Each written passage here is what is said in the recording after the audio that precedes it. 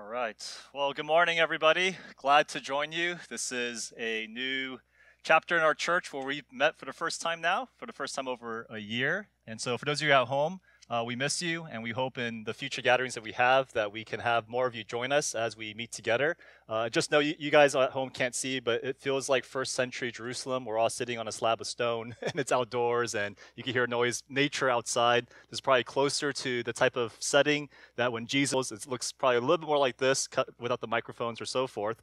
But yeah, I mean, for those of you who are here, very excited to be with all of you. I look forward to talking to as many of you as possible after service ends and having small chat, long chat, just catching up with all of you. The kids are over there, and I can hear them sometimes just kind of having screaming and singing and so forth. Looking forward to see how all the kids have grown up at our church. I really look forward to taking the Lord's Supper with all of you. It's been over a year since we've done it, and yeah, it's something that I feel is to our detriment when we can't do that. And so looking forward to that, which is going to take place right after the message. But I'm especially looking forward to celebrating what we've been building up as a church this whole past week, which is in Holy Week, it all leads to this day of Sunday called Easter. Easter is always special.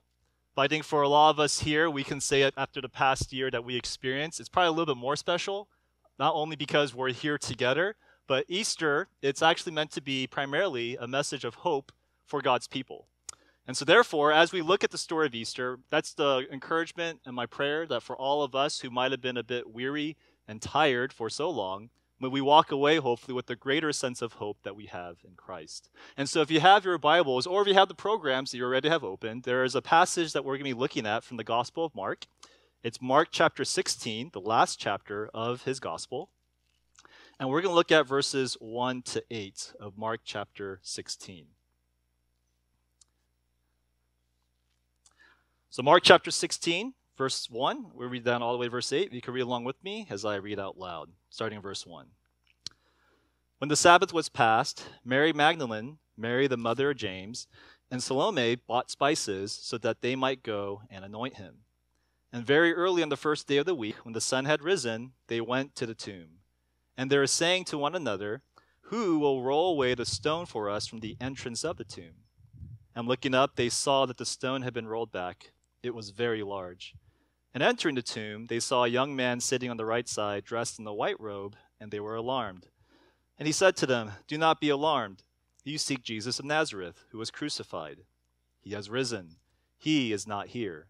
See the place where they laid him. But go, tell his disciples and Peter that he is going before you to Galilee. There you will see him just as he told you."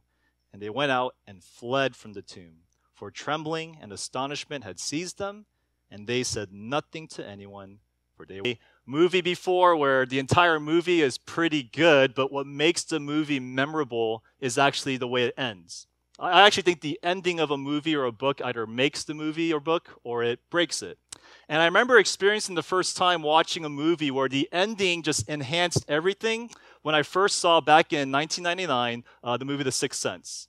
I'm really saddened that probably half of you don't know what that movie, or never seen that movie rather, but I bet you most of you have probably heard of it. And the reason why is because of the twist at the end of the movie. And the twist at the time, which I won't spoil because again, this is strange, probably a lot of us haven't seen it, it was so good, it was so unexpected, that it made the movie not just a good movie, but memorable, where all of us kind of know and heard of that movie. And I would dare to argue if that movie did not have the twist ending that it had, it would still have been a good movie, but nobody would have remembered it after 20 years. Not be talking about it and referring to it at all, because it would just have gone down as one of those nice, decent movies out there. But the ending made the movie.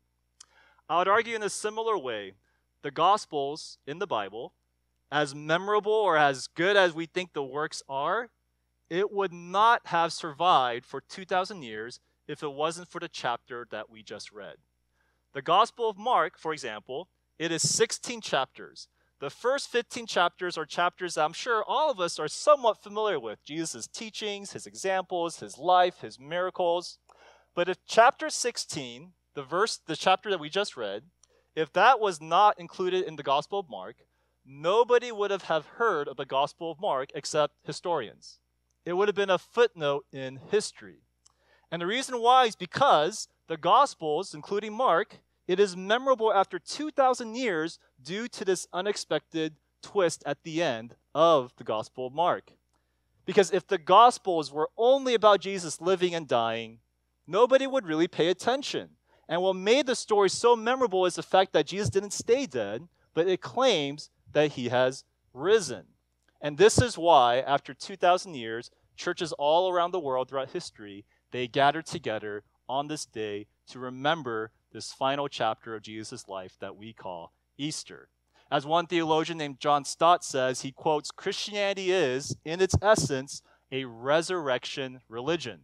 The concept of resurrection lies at the heart of Christianity, and if you remove it, Christianity is destroyed.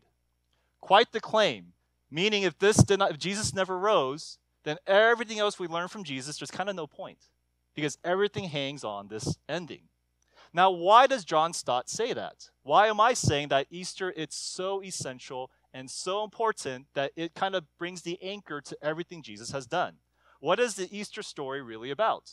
And why should it matter to us?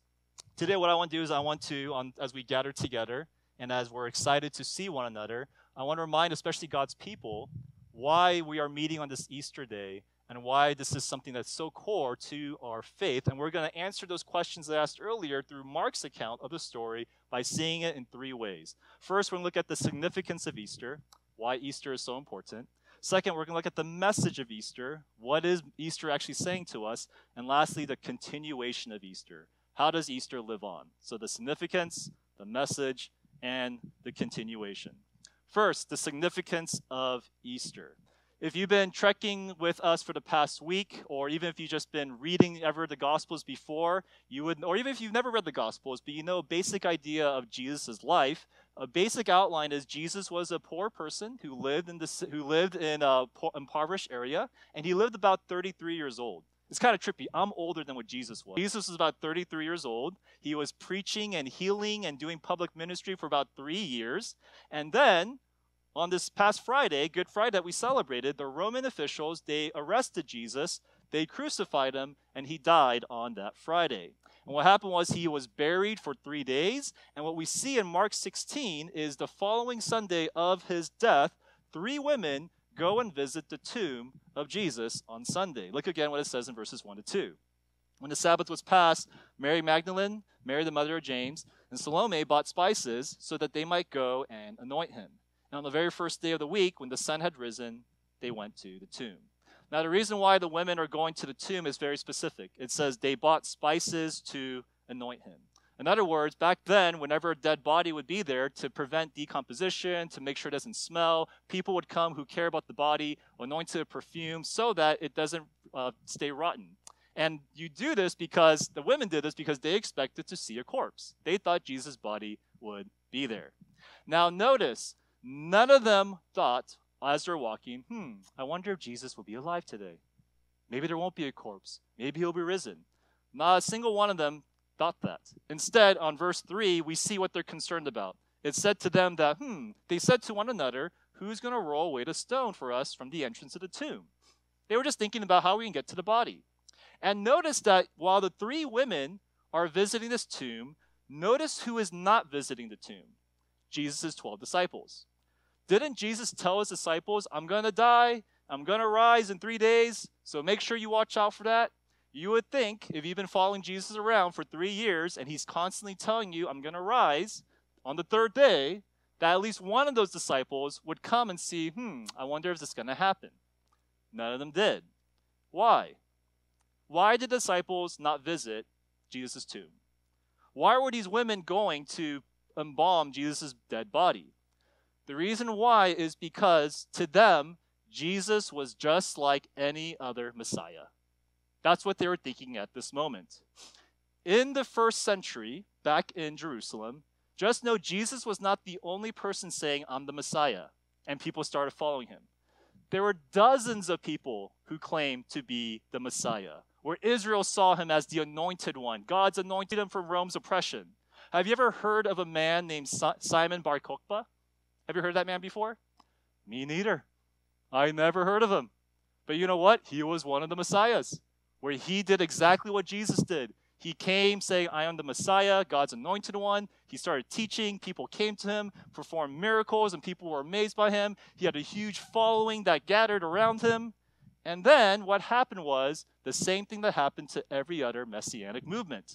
According to the scholar N.T. Wright, who wrote a thick book about the resurrection, what he said is in the first century, there was a bunch of messianic movements, and they always had the same pattern. A guy who claims to be the Messiah, teachings, miracles, people would follow him and have a huge movement. But then the Roman officials, they would interfere, they would arrest the leader, they would kill the leader, and what would happen every single time after the leader died, the movement ended. It was gone. This was not the Messiah that we thought about. It kind of reminds me of when people tell me about cryptos. You know, it's not just Bitcoin out there, right? It's not just Ethereum. There are dozens of Bitcoin cryptos out there. The newest one I heard about is, I remember you heard Dogecoin. Some of you might have heard of that. People told me, get in right now. This is the one. This is the new Bitcoin. Or people told me recently about this NBA thing called Top Shot. This is the one. Invest in it and you're going to make a lot of money. And what happens is all these cryptos, they have a lot of hype. People think this is the one. Eventually it crashes and nobody cares and it's gone forever. That's kind of what it was like back then in the first century. A bunch of messiahs who people invest in, this is the one, but as soon as he dies, as soon as he's murdered, every single one without fail disbanded, the movement ended. But this is where the story of Jesus gets interesting. The story of Jesus follows the exact same pattern of every messianic movement that happened in the first century. He's a Messiah, people think he's a Messiah, a movement happens, people start following him, teachings and miracles, but then suddenly the Romans arrest him, they kill him, the followers all scatter, and most likely what should happen is the movement should have ended, because that's how every movement ended. This is nothing new. But what was fascinating about this is that it didn't end, even though they thought it would end. The women thought, this is another Messiah who died like everybody else, so let's honor him. Let's pay our tribute to him and then move on. He was like, in their mind, a Martin Luther King Jr., a good man who did good things that we honor once a year, but that's it. Because that's how all the messiahs are. He was like a Gandhi. His teachings were inspiring, but that's it. Just think about him once in a while, honor him because he's one of many messiahs. But what made the Jesus movement so unique is that's not what happened. The followers did not just treat him like a Gandhi or MLK. In fact, the movement did not end after he died, but opposite of every other movement, the exact opposite happened. Historically, after a few days of Jesus' death, when everyone scattered, the movement all of a sudden grew from 12 people to 150 people to 3,000 people. While every movement died after the leader died, Christianity endured through ridicule, even though persecution happened, even though plagues happened, even though oppression happened. And within 300 years, this Christian movement, led by a dead Messiah, spread to the entire Roman Empire, where all of Rome became a Christian nation. And even today, after 2,000 years, for some reason, this movement that should have died, it is still the largest growing religion in the world. Out of all the messianic movements that took place in the first century, what makes the Christian movement so different? It was not Jesus' teachings. As enlightening as those are, as inspiring as his teachings are, that is not what made Christianity take off. It was not Jesus' example. It was not his life. As perfect of a life he lived, as great an example as he lived, that's not what made Christianity unique. It wasn't even Jesus' death on the cross. Plenty of people died on the cross. Logical backing behind it, but that is not what made the movement of Christianity explode. What made the movement explode was in verse 5 to 6, where it says, and looking up, the women saw the stone had been rolled back. It was very large. And entering the tomb, they saw a young man sitting on the right side, dressed in a white robe, and they were alarmed. But he said to them, do not be alarmed. You seek Jesus of Nazareth, who was crucified. He was dead, but he has risen. He's not here. See the place where they laid him. I'm pretty sure if you asked anybody today, hey, why are you a Christian? Why are you a Christian right now? What made you become a Christian? A lot of us would say, I became a Christian because I love Jesus' teachings, or I just grew up in the church, or I love the fact that Jesus loved me, or I love the community. Ask any first century Christian martyr, why are you a Christian? What they would say is because he has risen. He's different. He opened the door to death. He is God's anointed one. In other words, Jesus has always been worshiped not because of what he did or what he is worshiped for who he is. He is the long prophesied Messiah who does not just teach a new way of life, he is the way towards a new way of life. That's what made Jesus different. It's like The Matrix. It's another 90s movie. Have you guys, I'm pretty sure a lot of us haven't seen that movie either. You got to watch it. There's a dude named Neo, played by Keanu Reeves, and everyone thought, is this guy the one who's going to free them from their interesting little slavery thing? And no one knew if he's the one until he died, and then he rose again, and everybody saw him going, he is the one. The long prophesied person who we've been waiting for. And he can say all he wants that he's the one. He could do all the kung fu that he wants to show that he's one. But when he rose from the dead, everybody saw that in the movie saying, this guy is the one we've been waiting for. And those people from the Matrix, they didn't make that up. They stole that line from the Bible, from Christianity. Jesus is the one. He is not just one of many messiahs who are out there claiming to have authority over our lives. But if he really rose from the dead, if he's really someone who conquered death, he is not just one of any Messiah, he is the Messiah. The resurrection radically changed Jesus' disciples. They went from scattered people to a gathered force. It radically changed the city of Rome. It radically changed all of history, but the question is, has it changed you? Does it change you that Jesus, if he's really alive? If you're visiting our church for the first time, or exploring Christianity, or just think this is an interesting thing, Christians gather together talking about a resurrection. Maybe you're okay with the church, you're okay with the faith, but maybe certain parts of the teachings are kind of weird. You're not really sure if I should be a Christian. Parts of the Bible that you might struggle with, whether it be it's talk about money or sexual ethics or so forth. But here's the thing. If Jesus is just another Messiah, you can pick and choose whatever you want to believe in. It's like a Gandhi. Whatever inspires you should inspire you. But if Jesus is really raised from the dead, if he's really alive and resurrected, if he, in other words, is God's anointed one, the Messiah, then you have to deal with everything it says in the Bible. Everything that he says, it counts. Because he is the one who actually conquered death. It's like somebody telling me, hey, this is how you get to Harvard. This is how you get to Harvard. Oh, okay, I hear their advice, but one person said, I went to Harvard, and this is what you should do. You just pay attention to that a little bit more. That's almost the claim of what Jesus and his followers are saying. He has risen from the dead. He is alive. And if you are a Christian right here, right now, Easter is actually a big challenge to us, where it makes us ask, are you approaching Jesus like any other Messiah? Is he someone like, for you, the 3 women in the tomb, who you honor Jesus once a year? You respect Jesus' teachings, but he doesn't really change your life. Even if you didn't become a Christian tomorrow, your life would look the same. What Easter challenges us to say, but if Jesus has risen, he can't function that way in your life. He is the one. And he calls us to live as if he is the one in your life. That is the significance of Easter. He is not just one of any Messiah. He is the Messiah. Now, the second part, though, is the message of Easter. What is Easter actually telling us? What is actually the story of Easter for us? Well, as we keep reading, the angels, what's interesting is when the women come, they don't just say, hey, Jesus is alive. They don't just tell them that. But the angels commission the women to do something. Look what it says in verse 7, what the angels do. In verse 7, it says, but go, tell his disciples and Peter that he's going before you to Galilee. There you will see him, just as I told you. Now, notice something very subtle here. Notice the angels do not tell the women, Jesus is not here. He's alive in heaven. He's in a better place. So be at ease. That's not what the angels say. The angels tell the women, Jesus is here in the city of Galilee. It's like saying, hey, he's over there in Buena Park. You could see him. In other words, Jesus is not just spiritually alive, but Jesus, he has physically risen from the dead. You can go see him. Now, what's interesting is, why did the angels tell them he's in Galilee? At the moment where they're at in the tomb, Jesus was buried in Jerusalem. And the angels said, go to Galilee, though, because Jesus is going to meet you there. You know, Galilee is about 120 miles away. And these guys don't have cars or Ubers. They have to walk all the way there. It's a 4-day journey. And they're saying, hey, Jesus, he rose in Jerusalem, and he decided to just go all the way 4 days somewhere else. Why? The reason why is in the Gospel of Mark, the city of Galilee, it is a place of revelation.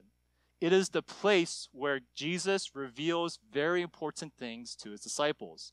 Galilee is the place where Jesus told them that, hey, follow me. He made them first disciples. Galilee is the city where he told them, I am the Christ. And Galilee is the place where the transfiguration happened, where Moses and Elijah showed up and they're up in the mountains. Galilee is the special place of significance for Jesus to make big moments with his disciples. And what happened is Jesus wants to meet them one more time in Galilee to reveal a final lesson about himself, that he is alive, physically alive, and resurrected. Oftentimes, when we think about Easter and heaven and the afterlife, we think of the movie Soul, where you just kind of go up into stairways of heavens, right? The New Testament, though, it speaks completely against that. The New Testament constantly emphasizes Jesus is physically alive. He ate with the disciples in other Gospels. He walked with them. He told them to touch him. And the reason why is because it's trying to show Jesus' body is not just dead and decaying while Jesus' spirit is floating, but his body is filled with new life in flesh and blood. And this is so what the Christian faith tells us is that whatever decaying or broken can be made new. Whatever is broken in our lives can be restored. And this is radically good news. Imagine, this is kind of a silly example, but imagine you bought a dog. And some of you during COVID, a lot of you have dogs now. Imagine you just bought your dog, and imagine it's a good dog. I know some of you don't like dogs. Imagine you bought a dog, it's a very good dog, and you love this dog. What happens is one day, owning this dog, your dog, all of a sudden, when you go to the backyard, he's gone. He's missing. And imagine you are searching for this dog for months and months and months, and finally, you realize it's lost. Most likely dead, maybe eaten, and you're just going to grieve. You're just going to be like, you lost a good pet. Now imagine after a few months of you grieving and feeling the loss, all of a sudden someone goes, hey, you know how you should get over it? You should buy a new dog. Get a new dog, and it makes you feel better. And maybe after mulling about it, you buy a new dog, and that new dog, you may grow to love it. It may have a little bit more companionship in your life, but you would still feel a sense of loss of the old dog.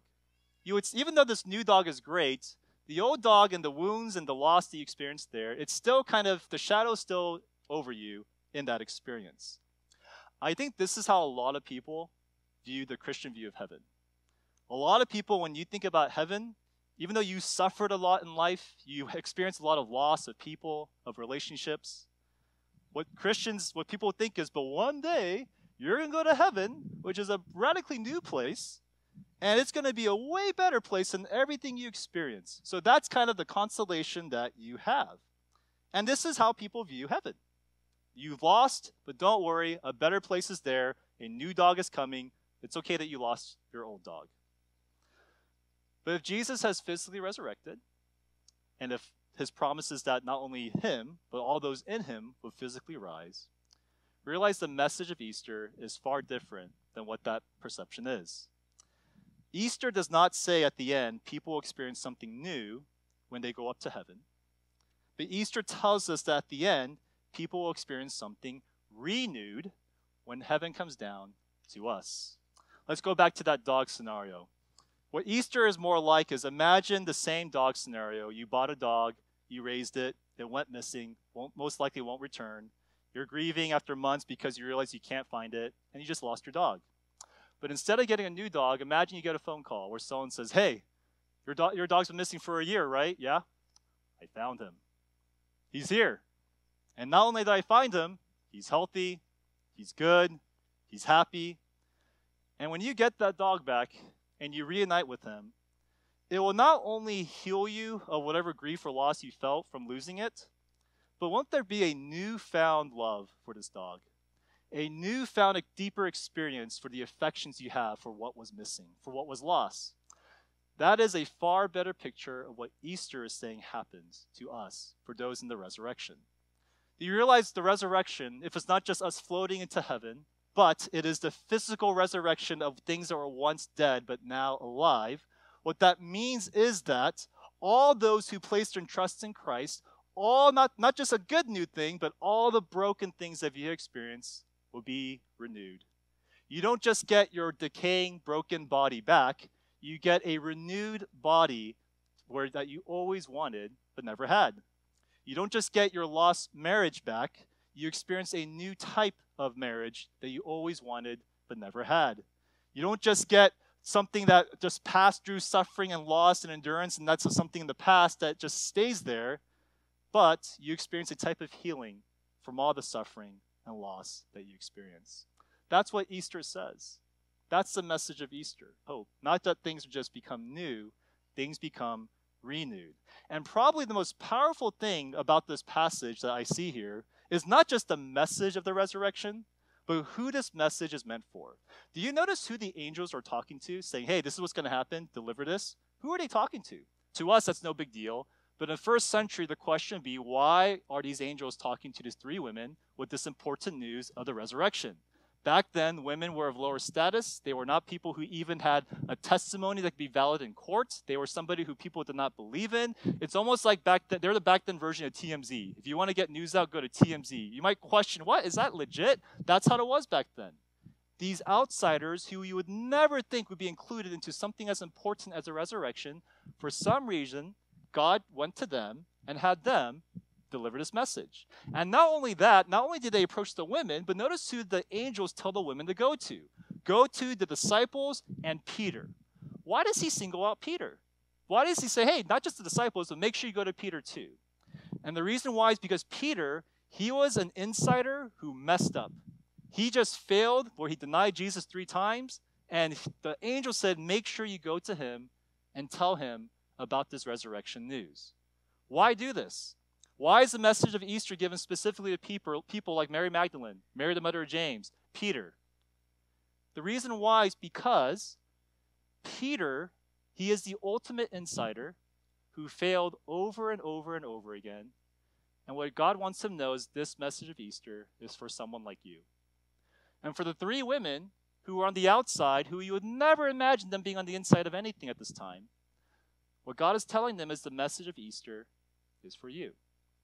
And for those of you, if you have been on the inside of the church for so long, and yet you find yourself, you fail over and over and over again, the message of Easter is meant to be given to you. And those of you who've been on the outside, never stepped into a church, feel weird at a church, feel weird even thinking yourself to be a Christian, the message of Easter is meant specifically for you. Because the Easter message is a message of grace, not based on what you do, but based solely upon what Jesus has done for you. The message of Easter is a powerful message of healing, of redemption, and it's meant for those specifically who need it most. And that leads to the last point, which is continuation of Easter. Probably the most puzzling thing about this passage, if you pay attention to it, is the way this passage concludes. After the angels tell the women, Jesus rose, go tell the disciples, you would think the women would go, let's go, Jesus is alive, and they went. Look what it says in verse 8. Look how it ends. And they went out, they fled from the tomb, for trembling and astonishment had seized them, and they said nothing to anyone, for they were afraid. And that's how the story ends. These women are scared, they don't tell anybody, and Mark says, end of the movie. Roll credits. What in the world? Some of you might have Bibles that shows a longer ending. Most scholars will agree, and I agree with them, that probably wasn't part of the original ending of Mark. They're just trying to cover up for Mark's weird ending. It's a weird ending. The movie ends, the book ends with scared people not saying anything. Why does he do this? But I actually think he does this on purpose. This is very intentional. The women don't say anything about the resurrection. It is silent. The message is closed. And Mark, what he's trying to say is, who's going to say something? Who's going to spread this message? In other words, the question is not what will the women do next, but the question is, now that we know the resurrection story, what will you do next? What are you going to do? And this is where we, as God's church, we are meant to be entrusted with the story of Easter and spread the news to a broken world. How do we do this? How do we spread the news of Easter? Of course, one way is proclamation, evangelism, share Jesus has risen, hashtag Easter, put it on your social media, proclaim the news of Easter, the resurrection is real. That's one way and one very needed way. But I'd also say during COVID, during this difficult time, I think we share the Easter story, not just by verbally sharing it, but believing it and living it out in our lives. And I think this is especially seen by the difficult year on how we endure it, how our sufferings don't simply crush us, knowing that there is a resurrection and one day all things would be made renewed. I think for a lot of us here and those of you who might be streaming in, we need to remember this because a lot of us, this has been a really challenging year. You've experienced loss, the loss of loved ones, life plans have been delayed, your confidence might have shrunk because of a lost job, relationships have been kind of faded, maybe your hope has been hindered. But what we do as Christians is we continue the story of Easter when these losses do not crush us, but they are colored by the resurrection. When I was back in college, I said the story before, so forgive me, but those of you who don't know, I was an English major, and I grew to love Shakespeare. I did not like Shakespeare. I'm like, Shakespeare's a genius. I love his plays, and I was really into Shakespeare back in college. And Shakespeare, he writes always one of two types of plays. There's always tragedies, and there's always comedies. You know you're reading a Shakespearean tragedy like Hamlet or Romeo and Juliet because every Shakespearean tragedy is a funeral. That's why no matter in Romeo and Juliet, no matter how happy they are and how much in love they are in the play, because they both die. The play ends in a funeral. No matter how much Hamlet, he's getting his revenge, and you're thinking, yes, this is a revenge play, it's not a happy revenge because at the end, he dies. It ends in a funeral.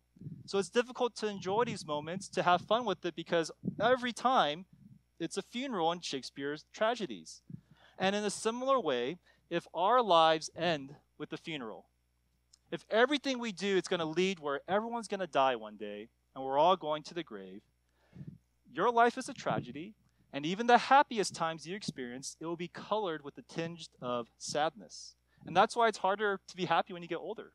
You just keep thinking, this is going to be lost one day. My kids are getting older, my parents are getting older. It all feels tragic. But Shakespeare, remember, he also writes comedies. And what's interesting about comedies, like Much Ado About Nothing, Winter's Tale, I know I sound like a nerd, but bear with me because Shakespeare, I love him. You know you're reading a Shakespearean comedy because they don't end with a funeral. Every single one ends the same way, a wedding. Every Shakespearean comedy. That's why when Leonardo and Hero, when they break up in Much Ado About Nothing, you don't worry that they broke up or that one of them died because the ending has a wedding where they're both alive. Or in Winter's Tale, when you realize that Hermione dies and you go, oh, is she going to be okay? What's going to happen to her loved ones? At the end, she comes back and there's a wedding. She's alive. In other words, you can endure those dark moments in the Shakespearean plays because you know how the play is going to end. It always ends with a wedding. And if our lives also ends with a wedding, then even the saddest times can be tinged with happiness.